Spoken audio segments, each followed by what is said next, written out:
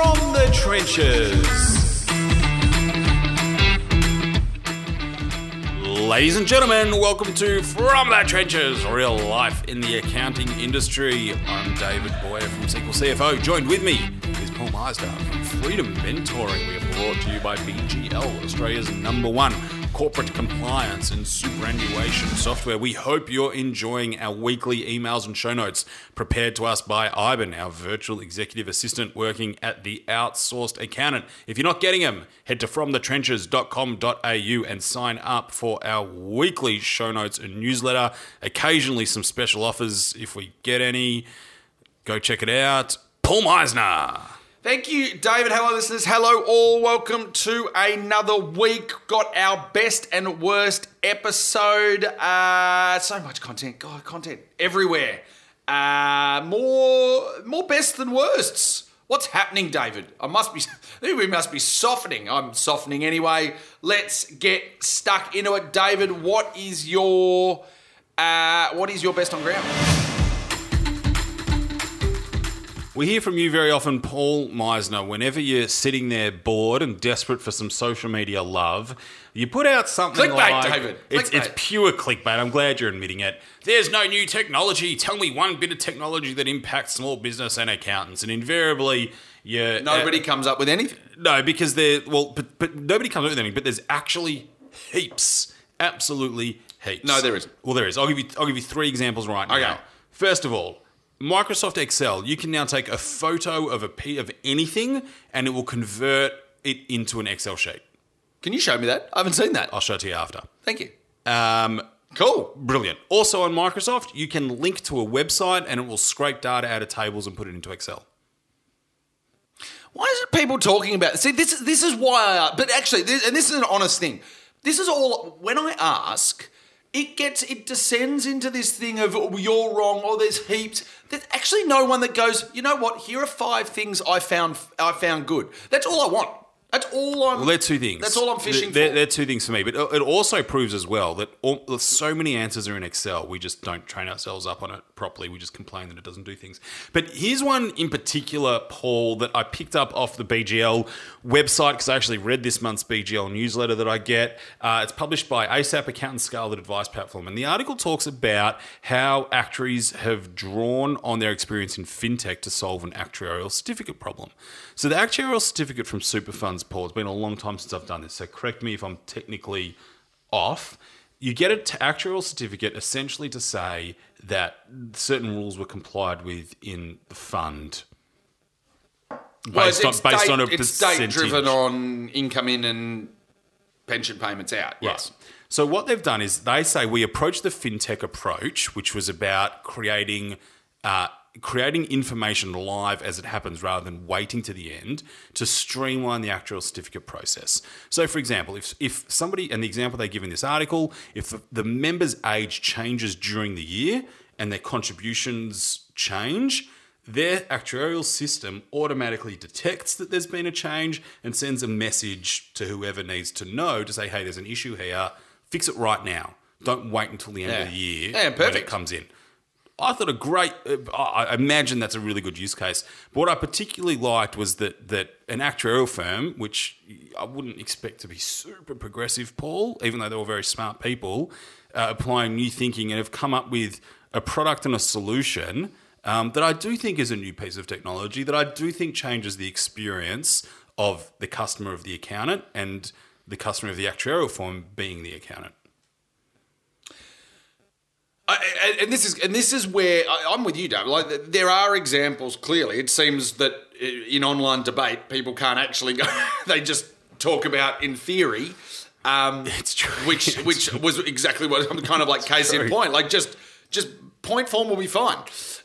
just give me a hack. I'm happy. Look, I think this is exactly what you want to see. This is just tech being used to improve the experience. Absolutely. For hints, for notifications, preempting when somebody hasn't met a minimum, has met a minimum, rather than waiting till the end. I don't know do you know whether this blog is in their system or whether it's embedded in BGL? I'm not sure. Don't know. Yeah. So, because we've got something coming up, David, in one of the bests or worsts, talking about when tech features get embedded in bigger programs rather than tech in smaller. I like it, David. It's still the data still needs to be right, but I do like where it's going. I'm actually just going to chuck in, listeners, a link to the Microsoft converting photo to data in our show notes. So you can just check that out and have a look. Done. Okay. Next. You had another one? Yeah, Microsoft. Let's lead into it. Let's lead into David. it. So this is the issue. So huge, a lot of press this week about Microsoft Teams is going to absolutely destroy Slack, and certainly is already ahead on the amount of users that are using Microsoft Teams. Great, nice headline. Microsoft's going to kill Slack. Here's a few reasons why. Number one, Slack is struggling to get out of the industries where it started, mainly being tech industries. And there was an article on that about where it got its money from or its user data. Yeah, which is a great, somebody wrote a great article on who their clients are. They're mostly tech firms and tech companies. And within the accounting world, Paul, it's definitely the more tech-savvy accountants and bookies who are using Slack. It's not getting mainstream use, definitely not. The reason why Microsoft's killing them and probably has a much better growth path is at enterprise level, everyone uses Microsoft, and most businesses still run on email. So if Teams is just already there and it's already embedded in the platform that we're using, it's much easier to say, well, we're going to use this now rather than implement something new. The next level issue that you brought up is for all of these startups who solve very particular best of breed problems, you made a comment that I think I agree with, which is you either need to find out a way to be acquired or somebody's just going to write new code, so not steal your IP, but just steal your features and do it themselves, and they've already got the client relationship. And this is really interesting because these small add-ons tend to be the ones preaching to accountants about who owns the relationship and don't let tech own the relationship. They have such an extremely small part of the client relationship that they should read arguably some of their own blogs, David, and then that might help them. I think there's some real issues in terms of it's long been, ever since Xero burst onto the screen 9 years ago, and Rodriguez over the years talked about this concept of best of breed versus one system. I think we've been very good at going into that separated best of breed, bolt together systems. I reckon there's a lot of app fatigue, and I think Slack will find it. I've been using Slack a little bit, David. It's not where my natural systems are. I live in email.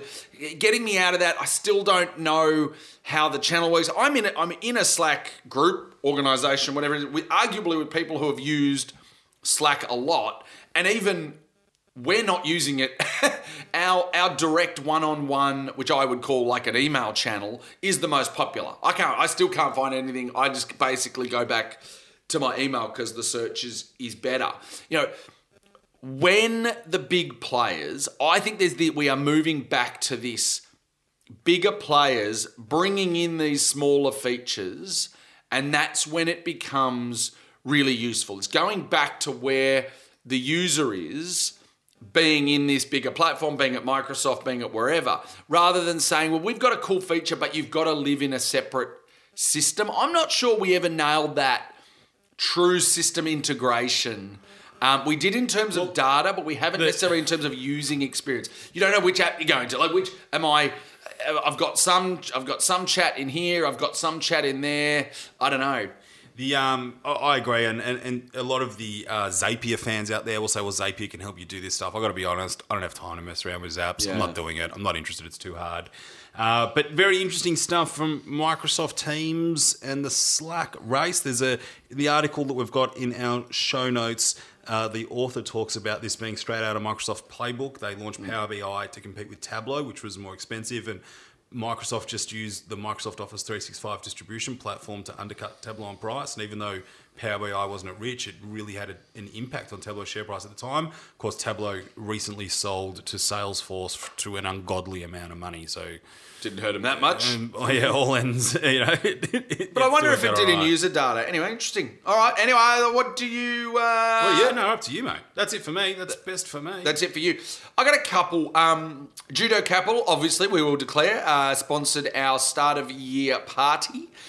So paid for it. We didn't take a cent, Paul. No, sorry, exactly. Yeah, paid for it. Put on the drinks and the wonderful officers. And we do like him. Joseph Healy, obviously, his interview's dropping today. One of the things that impressed me on your lunch series with SQL CFO was Frank and the team talked about their requirement that all of their bankers went through the FINSIA, Financial Services Institute of Australasia, through their professional banking qualification. Their postgrad qualification to a full banking qualification. Judo have got their first 7 graduates. I don't know about you, David, but the last time I was sold a home loan was from a bank teller, I think, or someone who's sort of saying, every time I walk into the bank, I seem to be sold some sort of investment product. So very good, and I think it's always good to highlight that the professionalism at which Judo are putting into their banking, into their staff and staff training. Professionalism is an answer for a lot of our established industries that are under pressure. I hope you see it in franchising. I hope you see it in aged care as the results of the Royal Commission came out. It definitely happened in education after the Royal Commission to Child Abuse came out. And this is a great example of somebody walking the talk. Because, I'm dealing with bank staff who are doing loans. It's that you're not dealing with the people who have been trained to that level. They're form filling. One of the people who graduated is Ben Tazinski, who's a banker at Judo and has come to some of those lunches that we've been hosting. I actually went to school with Ben and we worked at NAB together. So maybe we might get him on the show to talk about why does this matter? The course? Yeah, is this just because some courses are just certificates. You don't actually learn anything. And I think for me, this is kind of like the CA. The CA program is sort of, do you want to have people who are out there giving business advice if they haven't gone through that level? And the answer should be no. Second best on ground for me, the Tax Practitioners Board. They via stealth. Clandestine popped out of nowhere.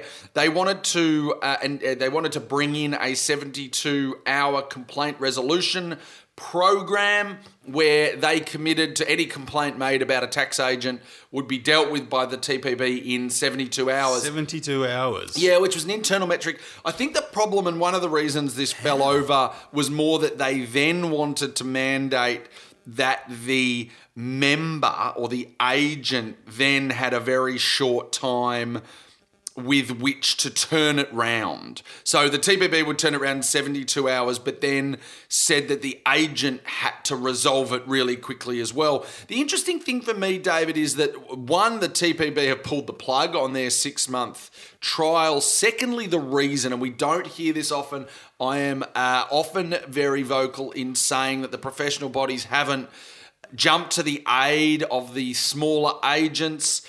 The professional bodies pushed back against this, said that it was undue burden.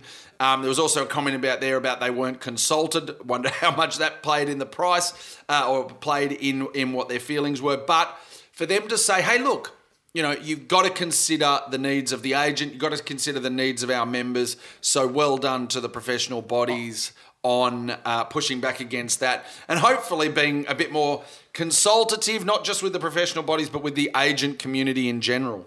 I'll tell you what, the fact that people thought that a 72-hour resolution, I'm all for dealing with resolutions promptly. Business is getting tough, isn't it, Paul? 72-hour resolution, resolved. But then also the TPB were forcing the practitioner to resolve the complaint within 3 business days. Jeez. Now, if you've got a client that's complaining about you as the agent, how are you going to then resolve it in 3 business days? It's funny because this is one of the things that makes a profession a profession. First of all, having a dispute resolution process outside of the firm. But geez, that is quick to resolve it, not just handle it, not just responding within 3 days. Completely fair enough. Fine. But we've all been in disputes. I've never had a dispute. Once it gets to dispute stage, they're not resolved that quickly. Exactly. And that's just unworkable. So look, frankly, if they haven't gone to the professional bodies or gone to the general market, then I think the process for me is working, and well done to the professional. Business is getting tough, mate. It is, but these things have to be done in a consultative manner, a la the way the ATO have done it. Anyway, let's move to worst on ground. Hack. Yeah, big-ish, I'm calling it. My MYOB had a problem. They sent the wrong payment summaries to the wrong people. Absolutely a problem. Can you imagine being in it? And I don't know if they were people at the same work environment, the same company, but can you imagine getting the group certificate and finding out what somebody else in your company got paid? Not good. All sorts of privacy, absolutely privacy breaches. You got the TFN gets breached as well. It's really not a good thing, and it is a problem when technology breaches occur. This one's very relatable one because everyone listening to this understands the process of issuing payment summaries. We know they're important. We understand the content, and we know the company that this breach has occurred to. It really got a fair amount of attention on social media and in accounting publications generally, as it should. It's a pretty bad breach. But it got shut down very, very quickly, and only 220 payment summaries were sent to the incorrect person. Now, I really do stress only. For those 220 people, it's a big deal. For the people in those companies, it's a really big deal. In the scheme of data breaches, this is barely a blip. And we have our heads in the sand about how many data breaches there are and how big they are. It's just that it's not usually about how much we earn in our tax file number. So, but it is about things that people could be used to steal our identities. And there'll be a link in the show notes to webinsurance.com.au's list of data breaches this year. Like, it is huge. Australian National Unity had a breach where government employees could have been compromised, and they blamed China for China infiltrating employee data at the Australian National University. It's a big deal. Microsoft had an issue as well. Instagram had 2 privacy breaches in a week. Like, think about the amount of stuff you've got about yourself in your social media profiles. Twitter's had one as well. They accidentally shared user location data with advertising partners. Well, that's deliberate. That was probably monetized. Yeah, probably. And then let's get back to the mile bit. We should have some awareness, I think, of how bad some of the data breaches are out there. MYB, I think, to their credit, shutting it down, so it only impacted 220. I hope that they've got procedures and controls around what happens when this occurs, but I think we in our accounting world made a bigger deal out of it versus other data breaches because we're so close to this content. But I think the Australian and New Zealand accounting industry tends to have this "which colour are you" kind of thing. I've never subscribed to that, David. We try to be quite impartial here. I think if it wasn't tax file number data, if it wasn't the potential to say, telling the person who's at the next desk what you earn and what they earn, I just think it's if it wasn't the type of data, then arguably this gets it. It wasn't someone getting the wrong supplier invoice or invoice. It was a payment. It was a payment summary. Absolute kudos for shutting it down. Now, let's also note that they shut down all of their systems that could otherwise have this issue. They shut down their help phone calls. This was very disruptive. This was decisive and swift action to limit the damage to 22 people. Certainly feel sorry for the 22. Hopefully there's a lot of them that didn't otherwise open their emails, because we know what the open rates of emails are like. So let's not necessarily jump to the conclusion that all 220 got opened and framed and used for nefarious purposes. Nefarious. But look, full credit for them to make swift action, shut down a lot of systems and make sure it didn't work. But geez, tax file number and wage data, ouch. Not good. My next worst on ground, I think I've had a glimpse as to what marketing at the bottom end of the income tax individual reporting segment of the market looks like. Now, the market is huge. You do have cheap, $99 iReturn preparers out there. OzBargain, the Australian Deals website, had a post. Tax accounting bookkeeping services 10% off because it's tax season. And I thought, okay, interesting. 10% off because it's tax season. Like, at the same time, this is the busiest time of year. This is when you're going to get it. Why would you be discounting right now? I don't think H&R Block discounts or income tax professionals do it now. But anyway, there's a special code that you type in when you go to this platform called anytimeprofessionals.com.au, and you can get 10% off the preparation of your accounting. Anytime Professionals isn't a firm, it's a platform where people put up saying, I need my tax return done, and then tax agents out there can go and essentially bid for the work. Just like 99 Designs, Fiverr, it's that for bookkeeping and accounting professionals. But how do I know this is the bottom of the market? Here's some of the questions for people who are seeking work. I need to do several years' worth of tax returns. 2016 to 2019 tax return lodgement. Help with previous year's tax returns. Previous year tax help. I'd say 50% of the posts that I can see on the page are people who have multiple years overdue. Yeah. This is what marketing at the bottom end seems to be, Paul. Look, I think there's certainly a place for it. I think people do go to these platforms. It makes pricing, it makes valuing yourself as a professional more and more important. You do hope that they have robust checks on letting professionals in, checking qualifications, checking registers, which I presume they do. I don't mind, David, in terms of if people. For me, if clients are looking for the bottom price, then they're not the clients I want. You know, I haven't met too many accountants that are too busy to need to take on everything. I think historically we've been bad at taking on too much work. I get the feeling that there's a lot of people out there who do feel like they get what they're paid for. And there's been some high-profile firms, David, that have been very low cost. I've lost a few to them, got more than I've lost back from them in terms of, the price was commensurate with the experience. What about you, mate? Worst on ground. Scams, they're just getting more and more sophisticated. This was Navid King, a senior tax lawyer at King Lawyers, posted on LinkedIn a screen grab of the email from the Australian Taxation Office. Had good logos, had looked very legit. The only difference was the email came from ato.com.au, not ato.gov.au.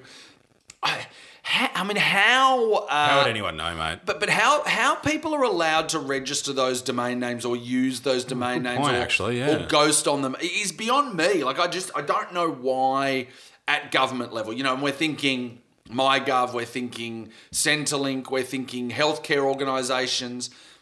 How in this day and age of technology that Federal Police or otherwise aren't on top of this. I know you can register domain names. Wow, in multiple jurisdictions, but people, please be aware of it. Anyone offering, in fact, there was a great. I should find it. In fact, I'm going to put it on next week. Remind me, David. I'm throwing it out there. There was a great. I'm actually going to say it was from Ahmed Fahur, the ex-CEO of Ozpost. He put a 10-point plan for warding yourself against scam, checking the grammar, checking the URL. Although I agree with you, that URL was close. In terms of tax, 75% of individuals lodge through a tax agent, 98% of businesses. If you see something, tell your clients just that to be aware and that they can just check through you and you can get it on the online services with agents. But the scams are getting more and more sophisticated. It's a real concern. That is it for us this week. Is it, Paul? You got one more thing? No, I think that's it. That's it? Oh, well, you can see that on all of our notes in our show notes that you can get. Head to fromthetrenches.com.au, jump online and get access to our newsletter.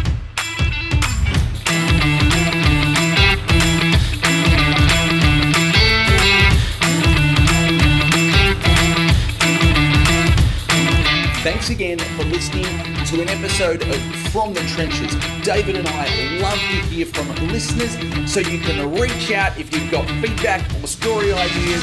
Get in touch. I can be reached on Twitter at Paul Meissner _ or on LinkedIn, Paul Meissner. I'm on Twitter at David Boyar, Boyar, on LinkedIn, David Boyar.